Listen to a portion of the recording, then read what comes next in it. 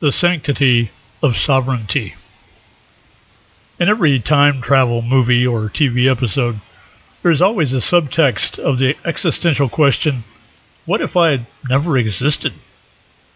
In It's a Wonderful Life, Jimmy Stewart's character George Bailey journeys to a world where he was never alive, finding out the good he did in the world affected the entire town. And of course, in Back to the Future, Marty has to play matchmaker to his own parents to make sure he gets born. These scenarios point out the choice we made to come into a life and the subsequent anxiety about remaining. The general consensus is to be, quote, born, live a sequence of events, and then, quote, die, with all the drama, joy, pain, and pleasure compressed into a few short years. This situation of living always leads to the question, why am I here? Or, what is the purpose of my life? As if by answering, it will somehow alleviate the anxiety we have about just being. Or, we may just ignore the questions altogether, choosing to just go with the herd and live lives of faceless conformity within the existing mores of society. The thing is, we still have to choose to conform, or choose not to ask the existential questions, hoping to skate by unnoticed. If we do any questioning about existence, it becomes pretty obvious that as conscious beings, we are immortal and indestructible. Any, quote, dying we do, or, quote, damage we sustain, is really a choice of a way to be. Nothing can happen to us without our consent, but like those tricky software license agreements, we may be agreeing to more than we bargained for by not reading the fine print. We so often hand over our personal power to someone or something else, skipping the fine print and going all in with the flimsiest of justifications, and then get angry when we realize how cavalier we'd been with our own sovereignty. Fortunately, although it can get messy, we can always opt out of a stupid choice and step back into our power. Only the control mongers will fault you for that, because they know the sanctity of sovereignty is the highest law of any land, realm, universe, or dimension. The Creator wants you to be a creator too. Every experience is marinated in this question of creative sovereignty. What are you willing to do? What are you willing to allow?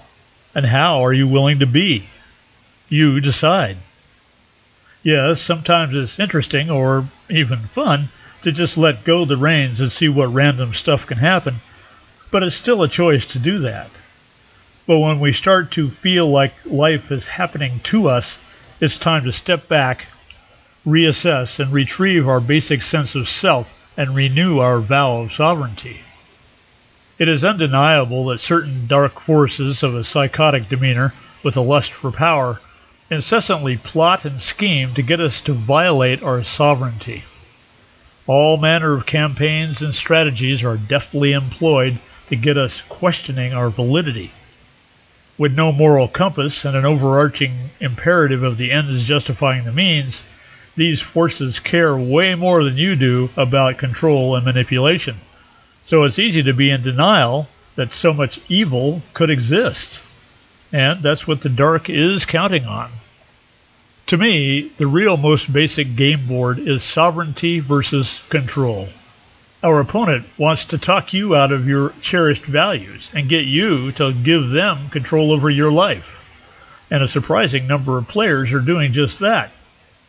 Mostly out of being too nice to call them out, or simply by sticking their heads in the sand. Our sovereignty is sacred. It is impossible to be a free creator without it. Otherwise, we simply go along to get along, usually with unintended consequences, overriding our situational awareness with complacency. This only leads to depravity by a reasonableness or a flaccidity of moral fiber. By conforming to, that's just the way things are, we lower the priority of personal sovereignty and then excuse it away with all the usual cliches. I'm too busy. Not so bad. Everyone's doing it. Who am I to say different? Etc., etc., etc.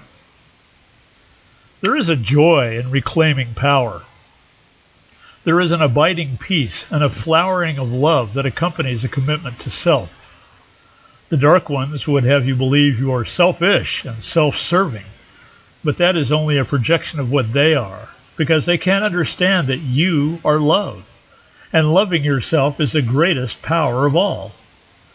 And when choices are made from a space of love and followed through with loving action and a commitment to integrity, there is nothing for the dark ones to exploit.